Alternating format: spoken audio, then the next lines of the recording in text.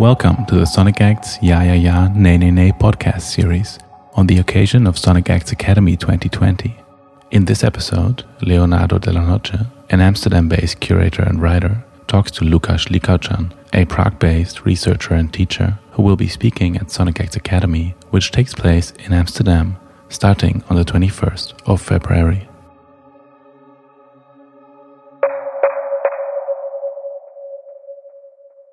Hi everyone, I'm Leonardo de la Noche and I'm here with a very interesting guest, Lukáš Likaučan. I hope I didn't butcher your surname. He's an up-and-coming theorist and researcher, author of a very interesting short book that I have here, Introduction to Comparative Planetology, which is also going to be the topic of our conversation today. He's based in Prague. I'm talking from cold Amsterdam today. And I will say let's just jump straight into our conversation. So we started the new year. It's like the second week of 2020. There is plenty of things to worry about in the news. New tech has started, maybe not with the best start that we wished for, but there is a sense that there is something to do. There is a sense of closure with what happened in the 2010s, and we are now in a new moment. I think as humans, we can kind of take these numbers and say, okay, this is a stepping stone. Now we're going to do something. And in particular, I will say that both politically, economically, and geopolitically especially, climate change is really what is capitalizing the attention of everyone, from people on the streets to scientists to artists to people into policy and so forth. And so culture now, for a good part, is also trying to deal with the horizon we have in front of us for the next 10, 20, and 30 years. And I have to confess here live that I'm quite a gamer myself, so I spent some time playing video games. And they're one of at least personally, I feel one of the most interesting kind of cultural sectors of production that speak both, let's say, to more a popular audience and a specialized ones in a very poetic, aesthetic, and sensorial way about important topics. So all these are due to introduce something that I've been obsessing about in the past weeks, playing it very thoroughly every day, which is a game you might have heard of, Death Stranding, by the famous Japanese, I would call him star director Hideo Kojima. Might know him because of Metal Gear Solid, if you have been in the business of video games. But otherwise, he's one of the names to kind of always keep an eye on. And he just published this great video game independently for the first time with Kojima Productions that really tap into many of the challenges, of the worries, and also of the strategies we might deploy for these next 10 or 20 years relating to climate change. And in particular, this game, I don't want to describe it too much to you. Maybe you should play it, but if you're not a gamer, you're basically a porter. You're like a delivery guy, really in the most literal sense of the word. And you have to just bring kind of packages from A to B across a barren landscape, a destroyed America where institutions have fallen apart. The landscape is very Icelandic or Nordic, so very, very solitary. And you're like struggling within this landscape to reconnect different knots, different shelters, different cities to make America whole again. That's an actual line in the game. And so this landscape is just not a normal landscape. It's not a walking simulator, so to speak, this game. It's actually a landscape that is haunted. Haunted by what? Haunted by all the life, in this case, human life, that has been inhabiting it. And because of extinction, is dying out. So whatever was there alive is now haunting the world of the living, not resolving to pass to the other side, so to speak. And in this part, infrastructure has a role here to play. You are actually reconnecting something that we would call a sort of internet, much more magical, of course, to reconnect all these different dots in the US. And you have to struggle as you're connecting more and more dots, more and more cities. Actually, the chances to see more and more of the traces of these extinctions, basically increase, haunting ever more the landscape. So as you connect, you're actually driving the problem at the same time. The video game is very, very nice to play, but it has a lot of also extra material that is parascientific or fictionally scientific, which to me was very interesting, in which they really speak about all the different extinctions that have happened, how they were recorded, what meaning does it have to the humans, and how we're trying to make sense of them, and how they are like a sign of the times that has passed, but also almost a forecast of what's going to happen to us.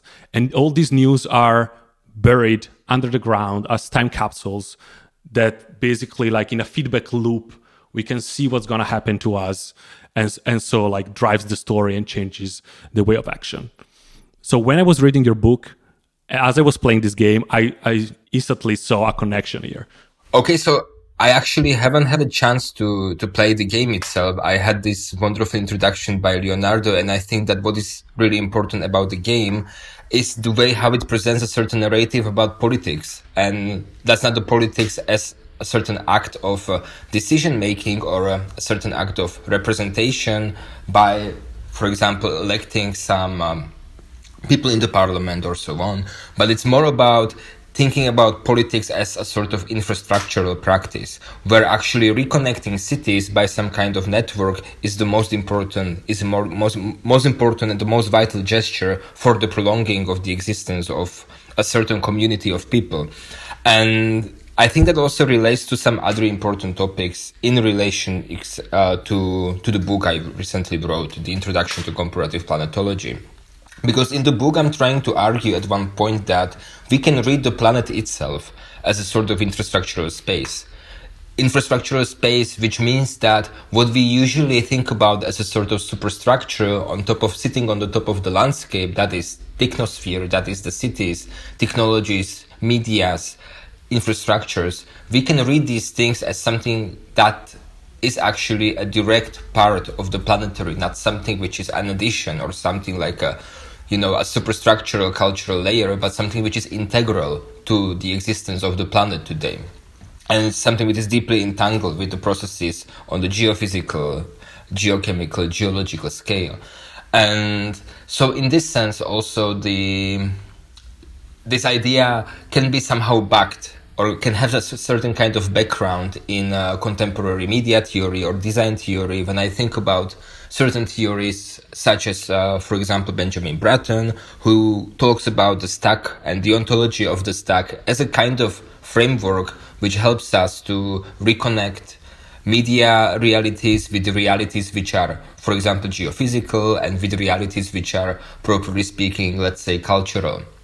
And so, in this sense, the game does this kind of, or obviously, it seems that this game does this kind of trick, that it puts all these different layers together on one par. And I think that's what I really like about the book. But another important thing that you also mentioned in your explanation, Leonardo, is this relation to some kind of spectral existence. That there are some haunting ghosts, or there are some traces of the past life. Yeah. And I think that in this sense, if we just define spectral the way how, for example, some philosophers do that, like, for example, French philosopher Quentin Meillassoux, he talks about spectre as an entity which died, but which was not properly mourned. And this work of mourning is something which obviously has to be done also in relation to extinction. And it's not something that we can do individually, but more like something, at least that's what I'm arguing about in the book, as something we have to do in the collective cultural sense. So what we need is to create a certain cultural techniques of mourning, which can also engage not only human, but also non-human agents in this sense. And I'm not sure whether that some work of mourning is actually done in the game itself. Is that, Leonardo?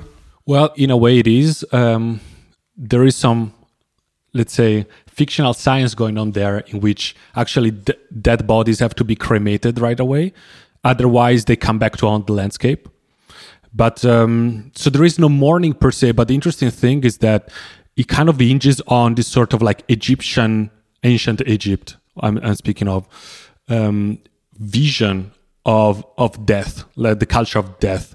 So like the split between the ha and the ka, etc. So that's one kind of morbid kind of philosophy that he brings in, and is used to kind of justify all this scientific, of course, between quotes, underpinnings of the game.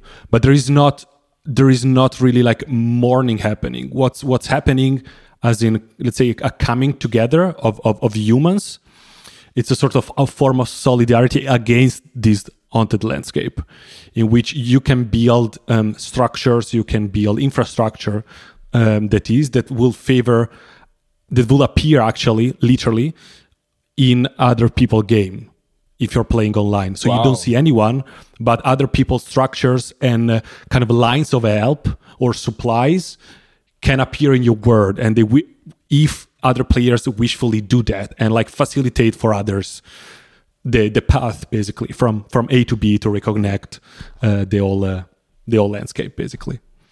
I think it's like Kojima prides himself as being the inventor of this new gaming genre called social stranding, which is exactly this kind of like non-lifetime sort of like multiplayer cooperation, but it's a game that is hinged on cooperation rather than competitiveness. Like there is no competition between players. Yeah. But this cooperation against certain kind of haunting entities or haunting realities, that's something we can also relate to the ongoing 6 mass extinction in this way, because when we think about the very event of extinction, how it informs contemporary political practices, or how it can actually inform contemporary political practices. Because in the opinion I'm trying to unpack in the book, what is important is to live with the truth of this extinction and design with this horizon of extinction as something like a specific mode of political action, which actually allows you not to ignore or neglect this ongoing extinction, but more living with that as something that has already happened and something which is always present in certain way, even if, for example, extinction of human species is, for example, some time in the future, but to live with this fact of a future extinction somehow informs the present in this way. And I think that this is an important loop that that can help us to unpack a bit different mode of political design, architectural or artistic practice as well. As for example, some other philosophers like Ray Brassier or Jean-Francois Lyotard, they have this kind of claim that everything is in a sense dead already, especially when we think about that from the perspective of not the time of the planet, but the time of the sun, for example, which will also die in, 5 or 5.5 billion years or so. And in that moment, also the very medium of the thinking, the very medium of life somehow disappears. And so all these extinction events in the future can somehow, that's the claim, can somehow inform the present and the political action in the present in this way. There's something very interesting that I find about your work. I mean, of course, you have been writing this short book that is now out, but I know that you will be continuing writing probably for a larger book where you will dive more into details into this, and I honestly look forward to read it. But what I find interesting also between the game as this kind of aesthetic experience, aesthetic object, and the words you use in the text. For instance, you already unpacked the notion of the spectral and this spectral earth that you use as a term, which I personally find it very useful to kind of navigate the complexity. But there is another one that you mentioned that I found also very, very fascinating, which is Monster Earth. Oh yeah, that's not me. I think I picked it up from Ben Woodard, who's a wonderful philosopher that actually also did a bit of work on specters. He wrote this article that actually was kind of influential to me, which is about this series called Leftovers by HBO. You know, Damon Lindelof's like a later thing. I think it's 2014 or 15 that the series was finished, and it's a series about a sudden departure of, I guess, 2% of the world population. I'm not sure about the number, but it's like a sudden departure that is so brutal that people just like disappear. That you have someone next to you sitting and suddenly you turn back and the person is not there. And this is the kind of event that it's not about the event itself, really, the series, but exactly about strategies of mourning and coping with this fact of sudden departure. How they become cultural events or cultural techniques in the way that some of these people that lose someone in this sudden departure, or for example lose the whole family, just go and join some kind of cult, some kind of cult that, for example, is a cult of nihilists and these people just smoke all the time and just stand on the street smoking and, holding some signs telling everyone that we need to remember the sudden departure.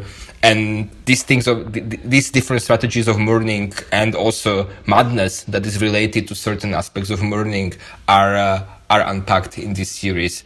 But that's mainly Ben Woodar's work on this. But it was also something that inspired me a lot in thinking about how to bring this concept of the spectral earth to the foreground, also in my thinking, because I think there's something understudied in the very notion of the spectre, not as a sort of actually existing entity, but as something that is more like a philosophical tool that can help us to create a sort of like a shadow realm or a shadow situation that is somewhere in the future, but has a very direct impact on the present, or can have a sort of information for the present. And I think that is also something that I already unpacked with relation to this, thinking about extinction and so on. And there's many philosophers, I guess, that have a sort of similar framework of thinking about the future as something that is directly informing the present.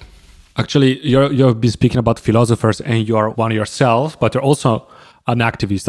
Since I know you personally, I know you've been involved with activist groups. Maybe you wouldn't call yourself an activist, so I don't want to put this label on you. But you've been working with like political action on the streets, etc. So like my next question for you will be like having this knowledge, this in-depth knowledge about extinction and how this is a useful tool for thinking of the present, and also kind of pivot, right, the cultural discussions towards that and kind of acknowledge that and work with it. But also like how could this guide political action on the ground? Yeah, I think that there are two possible avenues of how this can be appropriated. One of them is to use it as a sort of strategy of, always reminding people of the upcoming sort of really like informing people about a really imminent catastrophe or a really imminent disaster, or always keeping that in mind of people, which is, for example, I think the strategy of Extinction Rebellion. But I think what I'm more interested in is how to use this truth of extinction actually as a sort of source of environmental hope in this way, that actually we can do something, and that there can be a meaningful change, but this change is conditioned by our ability to somehow comprehend the scale of the disaster. And in this regard, I guess that there's a good example in some activist practices that are, for example, tackling the infrastructures of fossil fuel industry. That I think that those are people who are mobilized by the scale of the disaster. They, for example, experience some personal environmental grief as a sort of psychological state of certain depression or even a resignation, but that are still able to mobilize themselves for a very meaningful political action that is actually reducing CO2 emissions in the atmosphere. Because when you cut the work of the coal plant for a day or two, or when you cut the workings of some coal mine in Germany, such as Ende Gelende's activist political actions, or there are examples of the activist circles in Czech Republic, in Netherlands even. I think it's Koderot, how it is spelled in Dutch. And these are the meaningful political actions informed by a certain kind of grief or mourning, but actually translating this truth of extinction into a sort of, a hope or a situation of a certain hope. Yeah. So I think this is the one very direct implication for the activism. I'm not an activist myself anymore because I'm full-time teacher and a curator, and I'm trying to be still more something like a supporter and a fan of activism, or be someone who can help when provide basically some basic infrastructures, for example, when people want to meet in a gallery, for example, and so on. So the gallery can be used, for example, as a place to meet for activists and so on. But from this kind of brief experience I have from my past, and also from these affinities with the group with different groups in the present, I guess this is one of the main ways how thinking about extinction can inform the present political practice. But then there is level which is less about direct activism and more about thinking on a bit longer term struggle scale, when we think about different struggles that are, for example, fought in the framework of some legal battles. I know that, for example, Friends of the Earth Netherlands are suing Shell for causing climate change. I think there was also recently some sort of successful appeal to the court in Hague about that there need to be something done by the government to reduce emissions much faster than was the original plan, I guess.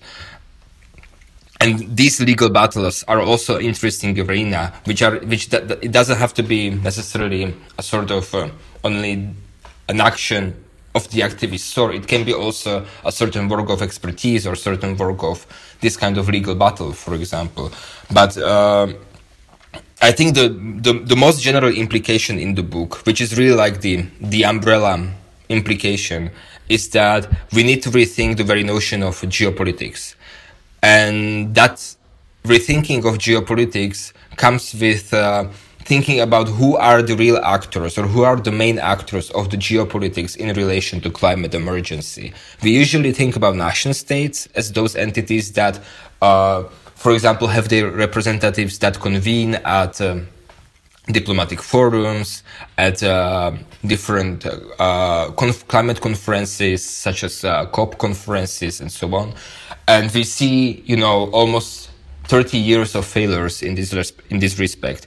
And given this space of ongoing failures in relation to the certain standard geopolitics of climate emergency, what are the alternative frameworks, or how we can alternatively think about the geopolitical space? And I think coming back to infrastructures, coming back to the Death Stranding game, that's also a certain sense a geopolitical arena unfolding there, that building together or weaving together a certain network of cities, of communities, that's the sort of creating of the parallel geopolitical layer as well. Because my personal opinion is that cities and communities on these scales of the municipalities and so on can have much more important role in the future of the climate emergency geopolitics, because you can think about them as a sort of giant networks or giant spiders that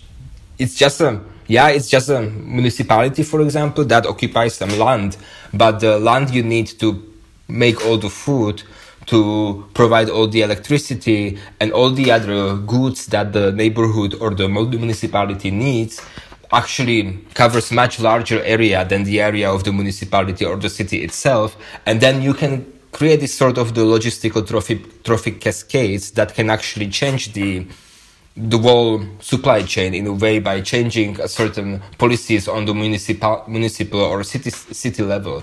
So I think it's also a general trend by people who are thinking about urbanism, urban design for the next 10-20 years, that there is a certain there is a certain assumption that cities will become much important players, and that can be also related to the way how they can become an alternative geopolitical players in this sense. Actually, what you're saying about the state and the role of the state as this kind of unity, or like the minimum unity for political action, etc., relates also to one of the projects, as you know, that I've been involved with, also Benjamin Bratton, Arthur Stein, and Klaas Kaltenbrouwer, between Digital Earth and the Het Nieuw Institute, which is to create an atlas of the world today through the lens, indeed, of technology and infrastructure, so the technopolitical as the political of the 21st century, and then be presented with something that you also tackle in the book, with the question of representation,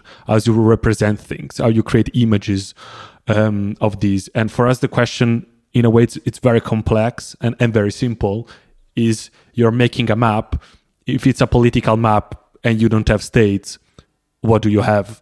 What is the unity on which you build this connection and the conglomerates and the relation and the frictions, etc.? As we are still kind of researching and fine-tuning, and each, of course, region of the world probably asks also for a different set of tools to do justice to what's on the ground, which is a very important thing about mapping in the 21st century. But at the same time, we are focusing on frictions, like the frictions that appear, whether that's between the activist group in Germany and the state and the municipality that is there and the corporation that is mining the coal, might reveal different aspects of all these different organizations in different ways. So, of course, organizations are very different around the world. So we have to kind of like fine tune that to each specificity. But I want to, this question of representation, I want to kind of hook up to the news of the day, which I think is extremely relevant for our conversation. So following the material trace of coal, I want to kind of bring to our conversation what's happening right now. You heard for sure, and I'm sure also the listeners have learned about the bushfires, the catastrophic fires that are going on in Australia. Why the coal? Australia is a big exporter and miner of coal. It has like coal as a tight, let's say, grip on society, both in terms of media control, geopolitics, of course, and whatnot. But the very interesting thing about the Australian fires, at least to me, is the fact that different technologies have been deployed to try and stop these fires, to actually contain them mostly now. And when it's on the scale of the catastrophe that oftentimes, let's say, human societies recognize the vulnerability at the agency of whether that's the landscape or it's the fire or climate change in itself, having a very material, very personal, very violent instantiation in the moment you have to leave your home, for instance. And so there is the fire service that is fighting against this basically golem at the moment. And they of course, are using computer modeling and scientific modeling to get a grip on how these blazes will work and where they will go, of course, to evacuate areas and fight it and preserve the wildlife. But what came to be in the past 2 weeks is that the sheer load of fire is too much for the scientific model that are at hand to compute. So we can see basically an inability to grasp what the fire is doing with the landscape and how it's dominating it. And the other thing that is being used in this crisis, of course, is weather patterns, which actually, because of the size of the fire, are also getting all much weirder, much more uncanny and unpredictable. So two tools that usually are relied upon for climate emergency and fire and fire containment basically ended up being worn out tools already. Like the scale of the disaster is beyond computation. So this brings us to a question of modeling. What does it mean to model the landscape? What does it mean to model climate change? And what kind of picture of both the ground and of the planet we get from these models? Yeah, that's a really good question. Thanks for that. Because when we usually think about modeling, we think about models as something which is a reduction, a mapping, an approximation. And I think that's important to keep in mind, that the model is always an approximation that can guide certain action because it analyzes some situation, it creates some prediction, and some prescription can be somehow deduced from that prediction. But also, I sometimes wonder to what extent we need these approximations because to grasp the reality of climate crisis, it's sometimes happening right before our eyes if we look on the immediate surroundings in the right way.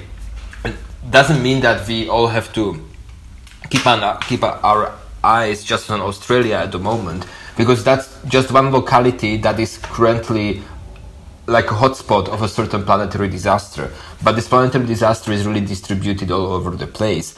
I'm speaking now from Prague, which is in Czech Republic, and for example, one of the major consequences of climate crisis in Czech Republic is the desertification, the loss of arable land, and also it's related to water sources and decrease of the water sources and so on.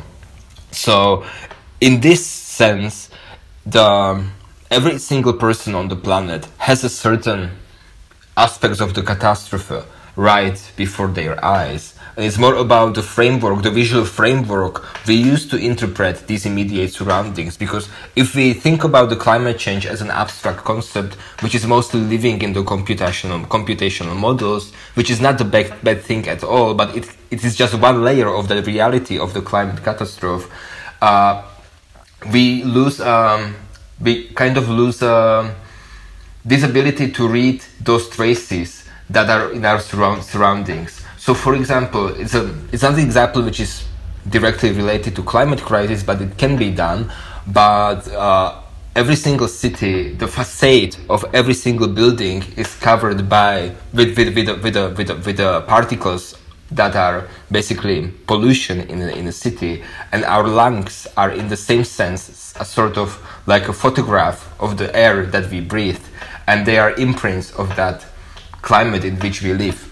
And so whether that's organisms as a sort of environmental proxies, or our own bodies as a sort of environmental proxies, or architectural structures as these kinds of environmental proxies, we can spot several traces of the disasters around us. And this leads me to a sort of reconsideration of what is exactly the visual regime of climate emergency, because it doesn't have to be just about computational representation of the disaster. It can be also about reading images that are disasters at the same time.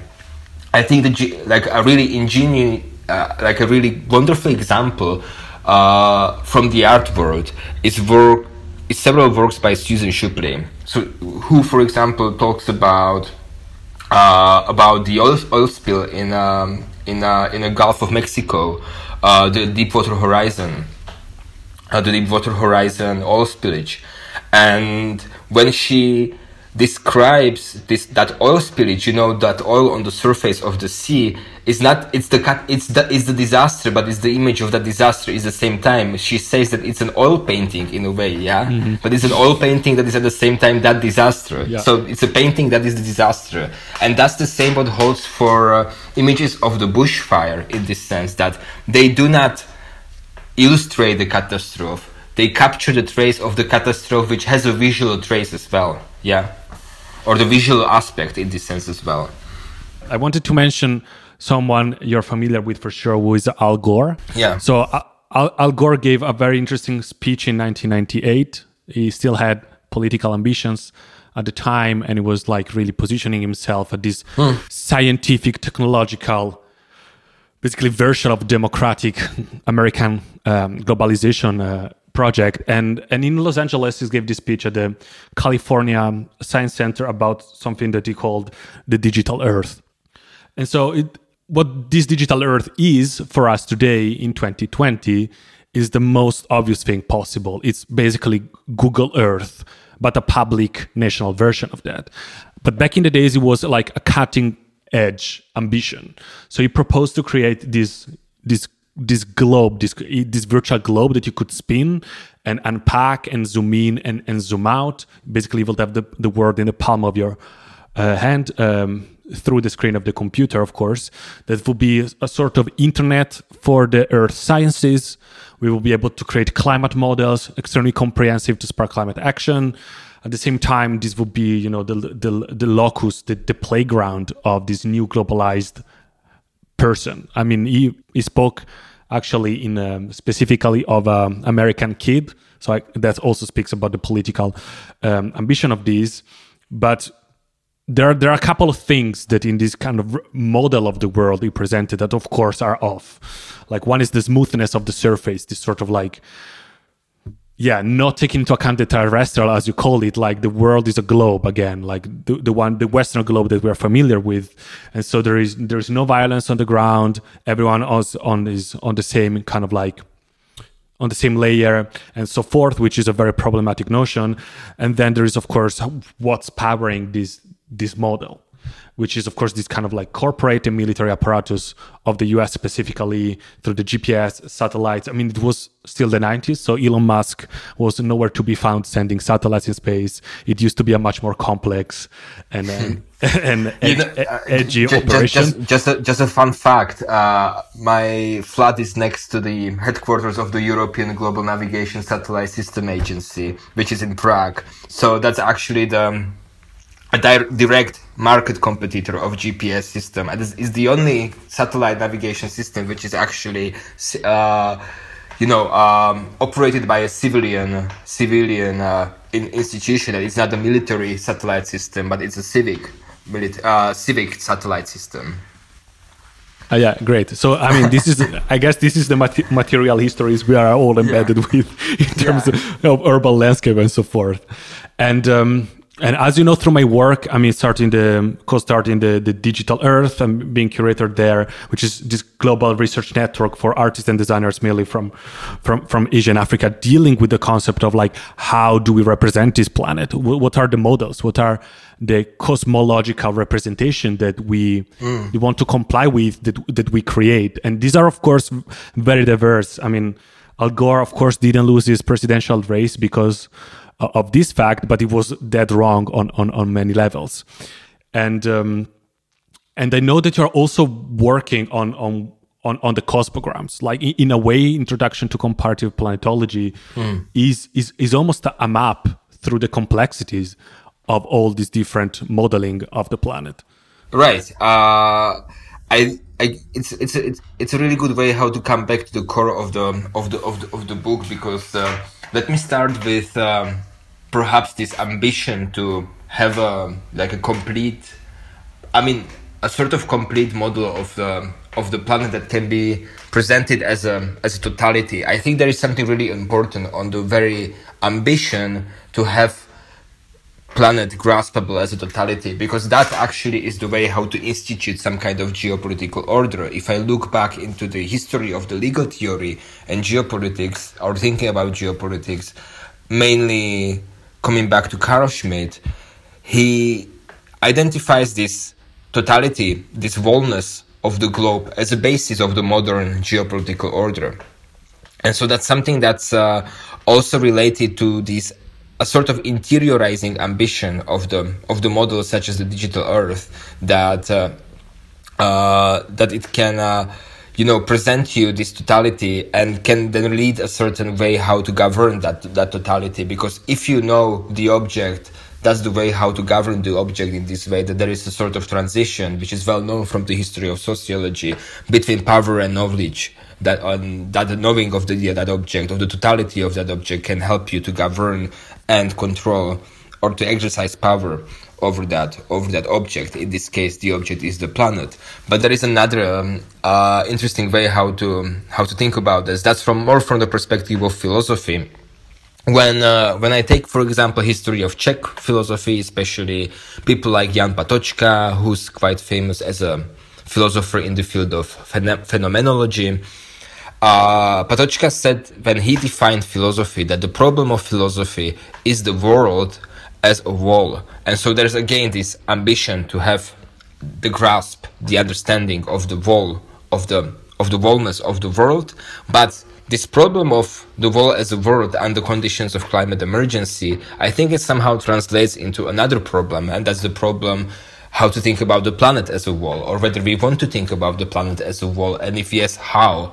And I guess that the standard Western way how to do that is to think about the planet as a sort of giant interior, or something that can be interiorized into some vernaculars of the cultural or technological mediation, and something that can be then narrated as some totality because it is something that is grasped by individual human mind or some apparatus of the collective knowledge. And I'm more interested in the geopolitics or geopolitical frameworks which treat the planet not as this kind of interior, but something that is genuinely something exterior, that it is some kind of alienated exteriority, something which is in us, but also something which is completely elsewhere, which is not completely, understandable by us. Something which is hidden, something which is opaque, something which is not always traceable in all its aspects. And talking about these kinds of geopolitics, or these kinds of not just geopolitics, but let's come back to philosophy more, because I really love these lyrics from a song by Holly Herndon.